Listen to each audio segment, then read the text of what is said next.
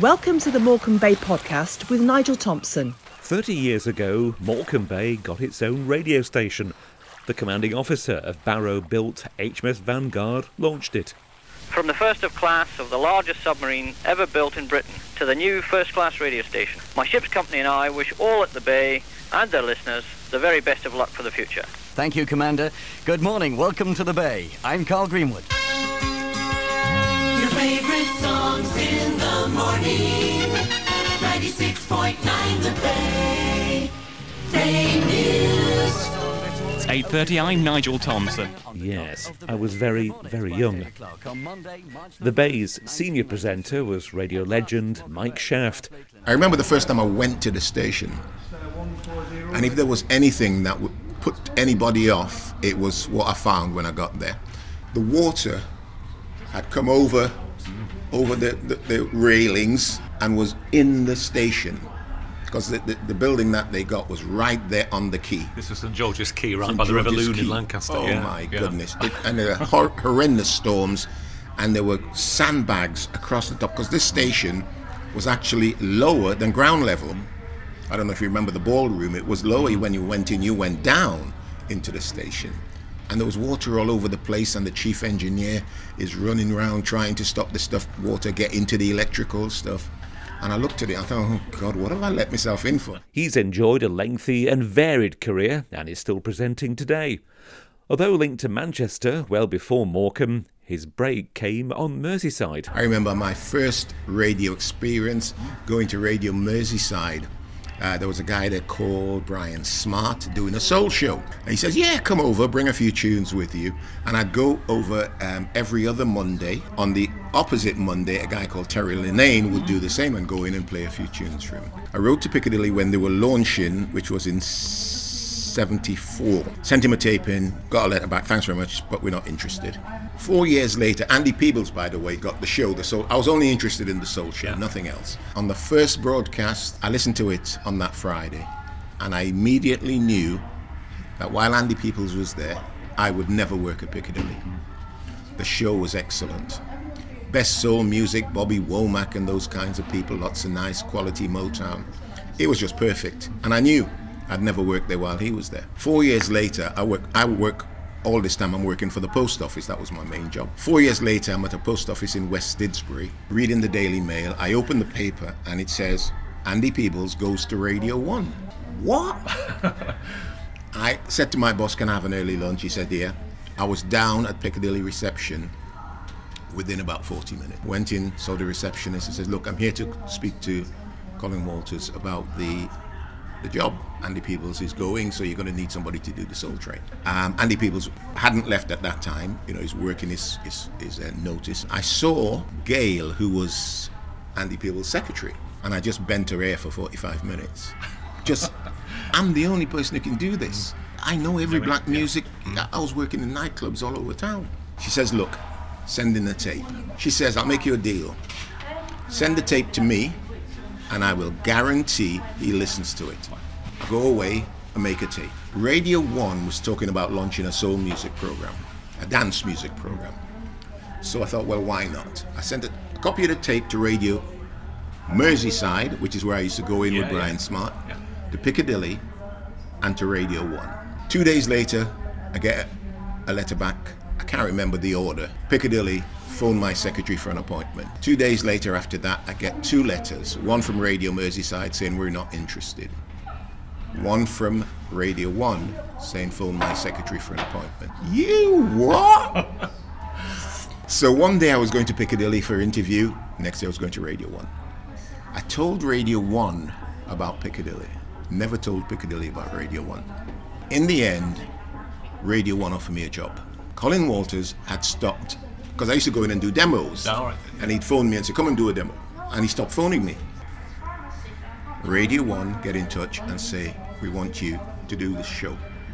We're going to record a tryout. Want you to be there. I got the thing. Radio 1 offered me the job properly. On the Thursday before we're supposed to launch the Radio 1 show, the producer phones me. He said, are you sitting down? I says, it's not going to happen, is it? He says, no, it's not. I says, is it anything to do with me? He says, no, nothing to do with you. It was a problem with the unions. Because what was happening in those days, because this is a long story, I'm sorry. In those days, radios 1 and 2 shared their evening programs. Right? So they had one presenter who did both stations, and they were splitting. Yeah. And the BBC, in the way that they only do, says, well, yeah, but we can't give you double staff, so it'll be 1.5 staff or whatever. And the union says, no way. I put the phone down to him, and I'm devastated. Devastated. Phone rings. I answer. It's Colin Walters. He says, I hear you've got a job. I says, what job's that, Colin? He says, I've heard about it, don't worry. He says, we're still interested in having you here at Piccadilly. I says, well, you stopped calling. He says, well, yeah. Why don't you come in and see me tomorrow, right? 4:30. We're walking into his office, and he said, when do you want to start? This Sunday, okay? So I start on that Sunday. Show was fine. Took no chances, just played it safe all the way through. On the Monday, Tuesday, Wednesday, I spoke to Colin. He says, loved it. Few people writing in, they really loved it. I want you to carry on. I get a call from Colin at one point saying, we really love what you're doing. I want to give you a 6-month contract. Signed it.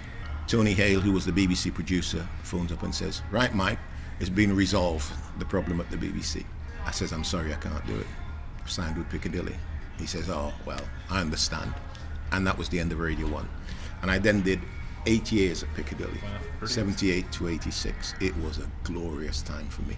I was a huge club DJ, and I just took the club music onto the radio. I remember some years ago, Andy Peebles, we had a chat, and he says the difference between your show and mine, Mike, was I would never have played One Nation Under a Groove. It's just not my kind of tune. Well, that was one of the biggest tunes for me, you know.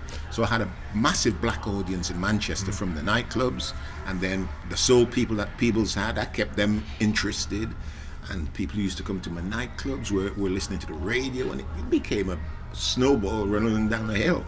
It was huge, huge.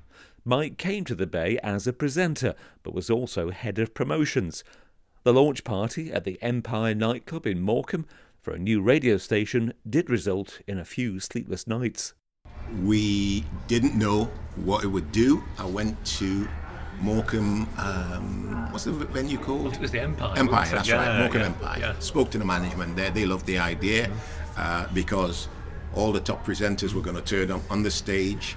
We were having a sound system brought in. Who looked after the sound system? Les Farmer. Les Farmer. Yes, and I talked to Les. We got a deal. Put your stuff in. Massive sound. We'd sell tickets out of our building. Well, the tickets were starting, but slow, very slow. We ran adverts all day long for the launch party.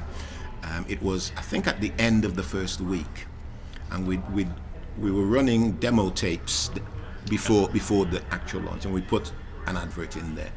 I remember Julian saying to me, you know, is this selling, Mike? What's going on? What's going on? I says, Julian, don't worry about it. Don't worry about it.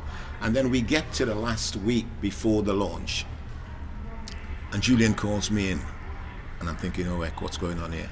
And he says, Mike, what's going on? There's loads of people coming here to buy tickets. Cars pulling up outside, somebody running in, buying 10 tickets. He says, Mike, well done. We get to the launch night. It is awesome. It was. Absolutely awesome. Everything was right. And we had a party, and it made, and I don't even know if this is public, I'll say it, £3,000. Wow, brilliant. Now this radio station, this tiny little radio station, when Julian saw that, he says, Mike, that was awesome. It was. That was awesome. Yeah. I remember going across the road to the Midland Hotel. Yeah. I think with yourself, and certainly Kenya was there, and some of the team, you know, to try and come down, because we were just so, The buzz. you know, it was amazing. It was fantastic. The Because buzz was don't forget, fantastic. Morecambe had never seen anything like that for years. You know, his own radio station. It was just, it was huge. It really And was. when we took the money to Julian, you know, God, man, he couldn't believe it. Actual money. Yeah. Because at that point, we were selling adverts, but they were Yeah. only trickling in. Yeah. This gave the radio station a real boost to go on. Definitely. And boy, did we go on. The first month, I remember Rosemary Beale, who was Rosemary, sales director. Oh, yeah. I loved Rosemary. We had a meal, I don't know if you remember, in the ballroom upstairs. We were all invited to this meal, and we thought, Could be one of two reasons. You know, it's either it's been great, but it's not going to sustain, or whatever. But I remember we all been given these Bay mega mugs and massive kind of soup-like cups, you know, and T-shirts and things and all sorts, and then sat down for this meal which we were served. And I thought, well, this is the Last Supper. This will be it. Yeah. And it wasn't. No, it wasn't. Do you remember? It was the fact that we actually sold, I think, all the airtime that we could sell. We'd actually sold within the first month, which was incredible for such a small station. Rosemary knew every business in the area, and it wasn't just Lancaster, it was Morecambe, and then further not later on. So she could call up the editor of Morecambe Guardian or whatever it was, and they could talk on their level. And you know, that she came to deals with all the car companies, and we had some great salesmen and women, but we were a perfect community radio station. Perfect, and I don't use that term easily. We were a perfect community radio station. The breakfast show, Carl, fantastic. I came on at 10 till 12. I think Kenny then, the afternoon. 3 main presenters in the day, and we were cooking. We were cooking. Favorites of the 60s, 70s, 80s and 90s, every day on the Bay. Your favorites at the weekend, 96.9 The Bay. Another of those in at the start was weekend presenter Trevor Thomas. Coming to Lancaster for the Bay was one of a series of radio jobs, but one he loved. Well, I was, as a young upstart, eager to do as much as I could in radio. I was actually, it was the third radio job that I was doing at one time. I was working at Sunshine 855 in Shropshire, where I was doing the breakfast show from Monday to Friday. And if you remember, there was AA Road Watch, which did traffic and travel on local radio. I worked there as well during the week. And then on a Friday, I used to drive back to Mum and Dad's in Cheshire. And a former boss of mine knew of Kenny James, and he kind of put in a word for me. And I'd kept in touch with Kenny. I probably bombarded him with demo tapes. And I got the invite to, well, we come up and do some shows at the weekend. So I used to do Saturday night and Sunday morning. So I can't believe it, but as a young guy, I was doing 3 radio jobs at the one time. One of them being the Bay. The reception that the station got was, first class from day one. You'd open up the phone lines, and you'd be inundated with callers. Morecambe Bay hadn't had local radio up until that point. There was radio from Preston, there was radio from, for the Northwest, but there wasn't radio just for that particular part of the country. So I think, the people of Lancaster and Morecambe Bay really sort of embraced the whole thing. And, it was fantastic. It really did feel as if you were getting involved with something very, very special. Thanks to Trevor and to Mike, just 2 of those of us who were there at the very start of the Bay. The radio station, well, that's now history, and it's for others to tell the full story of what became one of the country's best known and most successful commercial radio stations through thick and thin. For now, though, let's leave the last word with Mike Shaft. Man, it was awesome. Yeah. I only left when I was offered a job at Jazz FM, or JFM as it was in the Northwest, which was a Northwest-wide radio station. It was huge. And even after I left JFM, I came back to the Bay for a while. Oh, wow. Yeah. I didn't know. Yeah, right. I came back to the Bay and then left for good. Yeah. So, great times. And when it comes to radio, for listeners to the Morecambe Bay podcast, you can still hear Mike on Colourful Radio from 4 till 6, I think, drive time. 4 till 6. Yeah. Yes. It's an interesting situation there. Maybe I'm not supposed to say this, but the show's not live. I record it every day. So as we're recording this, I'm actually on the air. Wow. 4 till 6. And I sent my mate Steve Quirk, who I worked with for years. I had him at Sunset. We used to exchange music and be in each other's collection. And so when I was launching Sunset, I said, Steve, do you want a job? He was a printer at the time. He says, oh, yes, Mike. I made him head of music type thing, but he knew who the head of music was, and that was me. But he was great. And then when he went to JFM, he talked to them about me going there. Well, he now works at Colourful, and he was working at Colourful. The manager there says, look, do you know anybody who could do the drive time show for us? He says, Mike Shaft. So he phones me up, the manager, and says, are you interested? I says, I'll make you a deal. I will do a 1-hour demo. And if you hate it, you don't like it, I'm not the man for you. If you absolutely love it, this is how I'm going to sound on the air. I did an hour, exactly how I do my show now. Short links, what's the name of the song, what album it's from, move on. If I get an interview, it'll be a quality interview, we'll drop it in, but then we go back to the music. He loved it, and I've been there over 3 years now, which is fantastic, and looks as if it could go on for a while. Fantastic. I'm very happy. Steve is still on breakfast. I do 4 till 6, and I did the first week, I think it was, and I was listening to the station all the way through, and I always have ideas, whether you like them or not. I said to him, look, I've had an idea.